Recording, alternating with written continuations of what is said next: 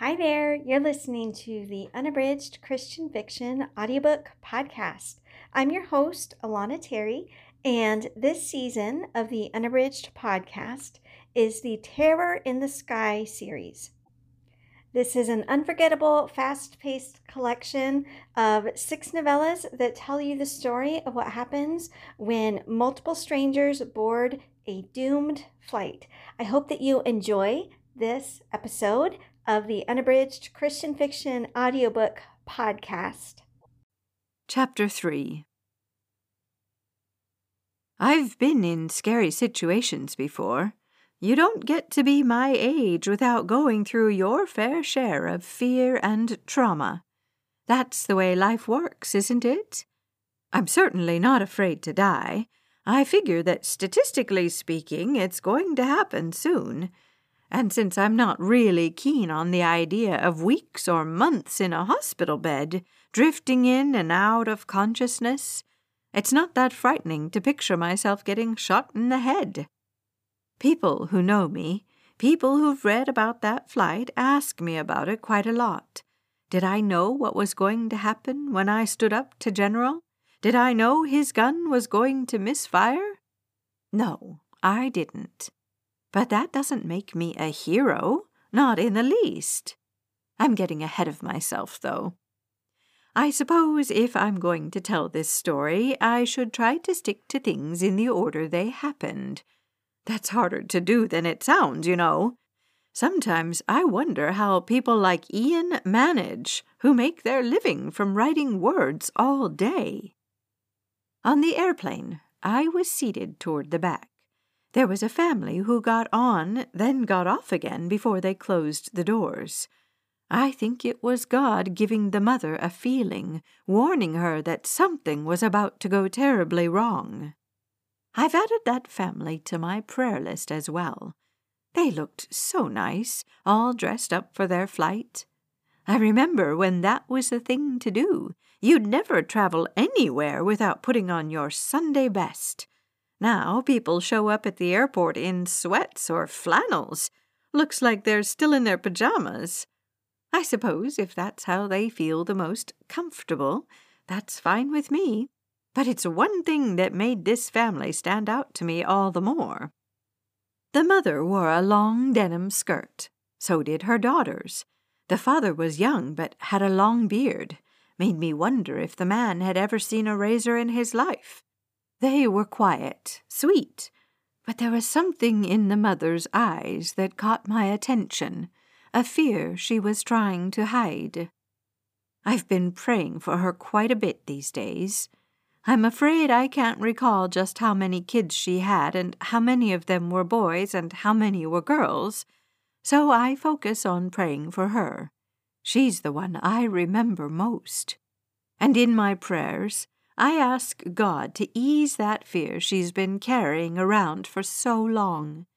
He sure is an amazing Lord, isn't he? Big enough to bear our burdens, even the ones that feel like they're going to drown us in despair. I think about that young mother, and I think about Psalm 91. Are you familiar with that one? It's such a beautiful blessing to pray over anyone who's frightened. Whoever dwells in the shelter of the Most High will rest in the shadow of the Almighty. I will say of the Lord, He is my refuge and my fortress, my God in whom I trust. Such a beautiful promise, isn't it?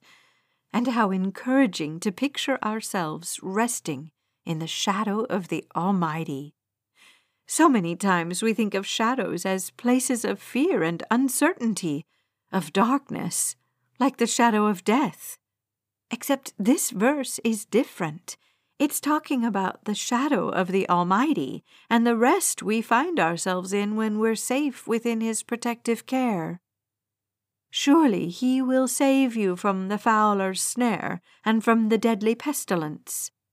God brought this verse to mind a few decades ago when I was going to return to China on a missionary trip. I didn't live there anymore, obviously, but I've never forgotten my second home where I grew up. I've lost track of how many times I've returned there since I've given my life entirely over to Christ. Maybe 6 or 7. I go carrying Scripture. They call me a Bible donkey. The idea of it sure makes me laugh. Well, I was all set to go on one of my Bible smuggling trips when the bird flu epidemic broke out. Do you remember that? My family didn't want me traveling to Asia, said it was too dangerous. So I just reminded them of Psalm 91, told them that God promised to save me from the fowler's snare and from the deadly pestilence. If that isn't a reference to divine protection from bird flu, then my name isn't Lucy Jean. I used to have that entire chapter memorized, all of Psalm 91, I mean. Now it's hard to recall the verses all at once, but I trust that God will bring the right ones to mind when I need them most. I'm afraid I've been rambling so much I forgot what I'd started telling you about in the first place. But when I'm rocking in my prayer chair, those are the verses that come to mind when I pray for the young mother who God used to get her family off that plane to safety.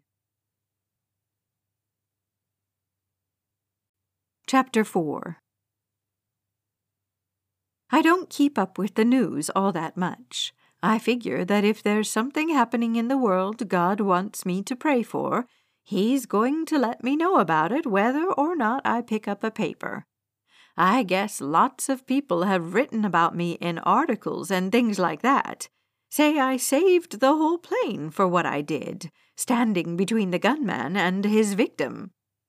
Well, that's not how I see it, and if you want to know the full truth, I think most of those stories are blowing things out of proportion. General was holding a gun, about to shoot a young girl barely past her teens. I told him if he wanted to kill someone that badly, it may as well be me. I've already explained to you before my philosophy on death. If it's a bang from a bullet and then I'm in heaven, don't you think that sounds more bearable than languishing for years in a nursing home?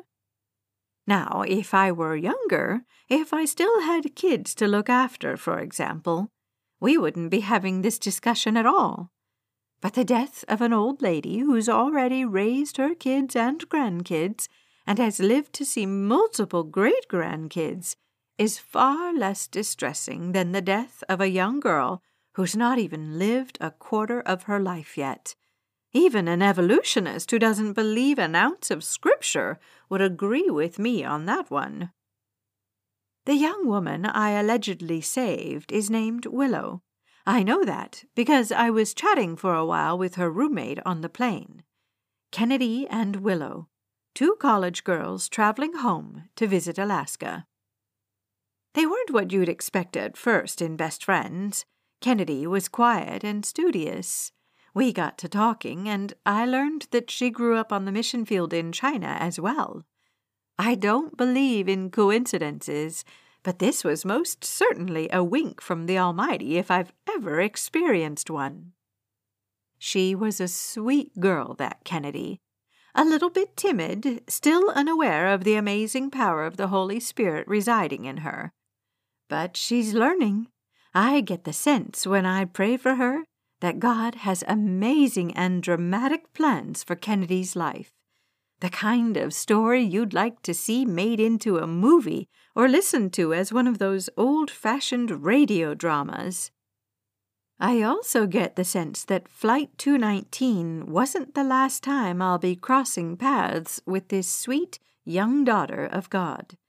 But maybe that's just the wishful thinking of an old woman like me.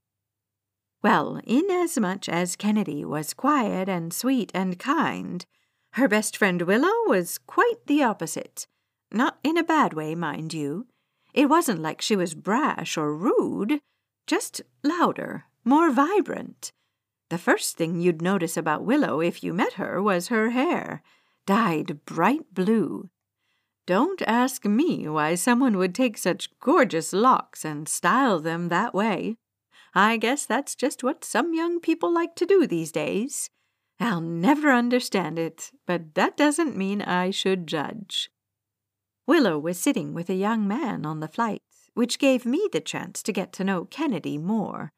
And we talked about it, how Willow isn't a believer. Not yet, I should say. How Kennedy wanted to share the gospel with her friend, but still hadn't figured out how.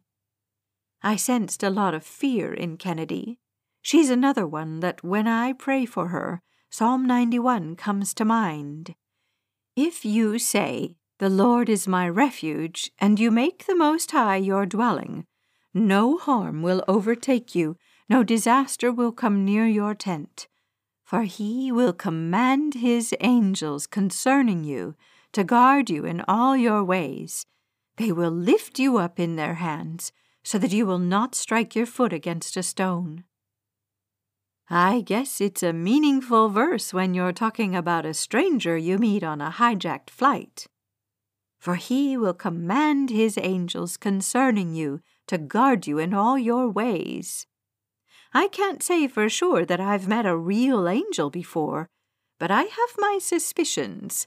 Like that time when I was a kid and Shanghai was getting bombed and my mother and I were trying to reach home. There was a man who claimed to be a French diplomat who just showed up to our aid. But that's a story for another day.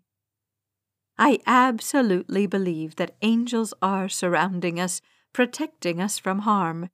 And yet there are so many believers just like Kennedy who still feel scared of sharing the gospel. My prayer for her is that God will fill her up with incredible boldness, that the fear of man will no longer have a hold on her, and that she'll finally learn how to tap into that amazing power she has as an anointed child of God. I'm trying to think if there was anything else to tell you about what happened before the flight got taken over. I'm sure I talked to other passengers, but like I said, I'm afraid I don't recall details quite as clearly as I used to. There was a young woman in first class I prayed with while I was waiting to use the bathrooms. I would have added her to my prayer list as well, but I'm embarrassed to admit I can't recall what it was we prayed about or why God prompted me to stop and talk with her in the first place. I'm sure at this point you want to hear all about the hijacking itself, but I'm afraid I have bad news for you there, too. I slept right through it. I'm telling you the gospel truth.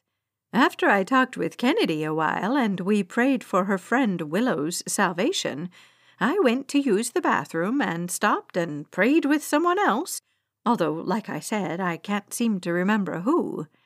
Then I headed to the back of the plane and took a little nap. When I woke up, a man was waving a gun at Willow, the young woman I'd been praying for just an hour or so earlier. So that's when I stood up and did what any other believer in my situation would do. Chapter 5. When the family came over for dinner a few weeks ago, everyone wanted to hear that part of the story. What I was feeling. Wasn't I scared? Did I have any idea the gun wouldn't go off? How did I ever get to be so brave? Really, the answer to all those questions is simple. I knew Willow wasn't saved, which meant that I couldn't stand by and watch her die, not while I had the chance to do something to help her.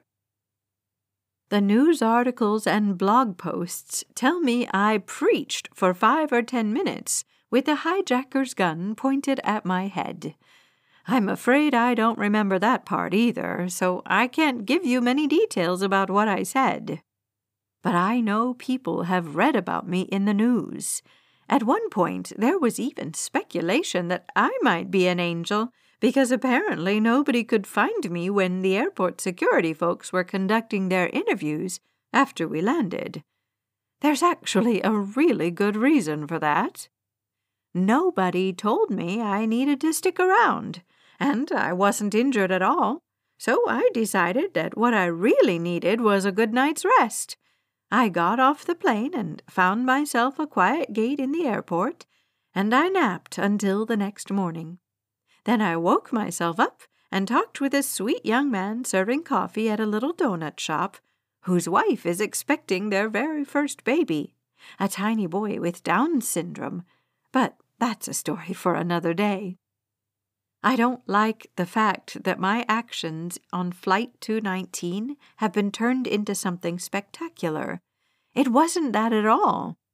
But I do know people want to hear my side of the story, and since I can't remember at all what I said or felt while I was trying to talk the gunman down, let me tell you about my prayers for him since then. I don't believe in praying for the dead. That's just superstitious mumbo-jumbo. General died in the fire. I know some people are upset he won't face the American justice system, but I'm certain that God's justice is quite a bit more powerful and to be feared. So I don't bother praying for General, not because I don't care about him or the state of his soul when he passed, but because he's already gone. He had his chance on earth to get right with God, and who knows, maybe he did right before he drew his last breath. We won't know about that until we reach heaven. But I do pray for General's kids. They're so young still. It's not their fault their father took over an airplane and murdered those innocent people. Unfortunately, I worry that General's children will blame themselves, since after all it was their school General was so upset about. I guess if anything good has come from this, it's that the Detroit School District has closed down Brown Elementary. The students enrolled there are currently being taught in trailers at nearby schools, but plans are underway for a new building, funded mostly by private donations. I'm thankful for that much, at least. But it's such a shame the way it all came about, isn't it? So I've added General's children to my daily prayer list. I pray that God would give them maturity beyond their years to see and understand that their father loved them, but he needed help. Like I said, I don't pay much attention to news reports, but there have been quite a bit of rumblings about General's mental health. Who knows? With the right doctors and a lot of prayer, maybe he could have run for mayor of Detroit or gotten himself elected superintendent himself and brought about change for his children in a much more positive way. It's too late for anything like that to happen now, though. And so I pray, day in, day out. When I can't sleep, I make my way down to my prayer room, sit in my rocking chair, talk to God. I talked to him about the passengers I met on that flight, the mother in the long skirt who took her children off the plane, the mom traveling with that sweet little boy, that studious college student Kennedy, and her blue-haired best friend. I pray for them all. I pray for God to cover over the fear and the trauma they endured on that flight. I pray for the Almighty to wash over them with His peace that surpasses all understanding. I read Psalm 91, and I pray the verses over them. Pray that God would protect them, that He would be with them in trouble, that He will deliver them and show them His salvation. And I pray for you, too, my sweet and faithful reader. I pray that your heart and soul today would be filled with the riches and fullness of God's grace. I pray that He would open the eyes of your heart so that you might grasp and understand how wide and how long and how high and how deep is His amazing love for you. I pray that He will sustain you through sadness and sickness and trials, and that when you reach the last chapter of your life on God's beautiful earth, you'll be able to say with confidence, along with the Apostle Paul, I have fought the good fight, I have finished the race, I have kept the faith. That is my prayer for you, and that's what I ask God on your behalf each and every time I talk with Him. But that's a story for another day. Thanks for listening to the Unabridged Christian Fiction audiobook podcast. This has been the Terror in the Skies series, written by me, Alana Terry, and narrated by Becky Dowdy. If you want to listen to or read this entire series without interruptions, you can look for the Terror in the Skies series by Alana Terry wherever you shop for ebooks, paperbacks, or audiobooks.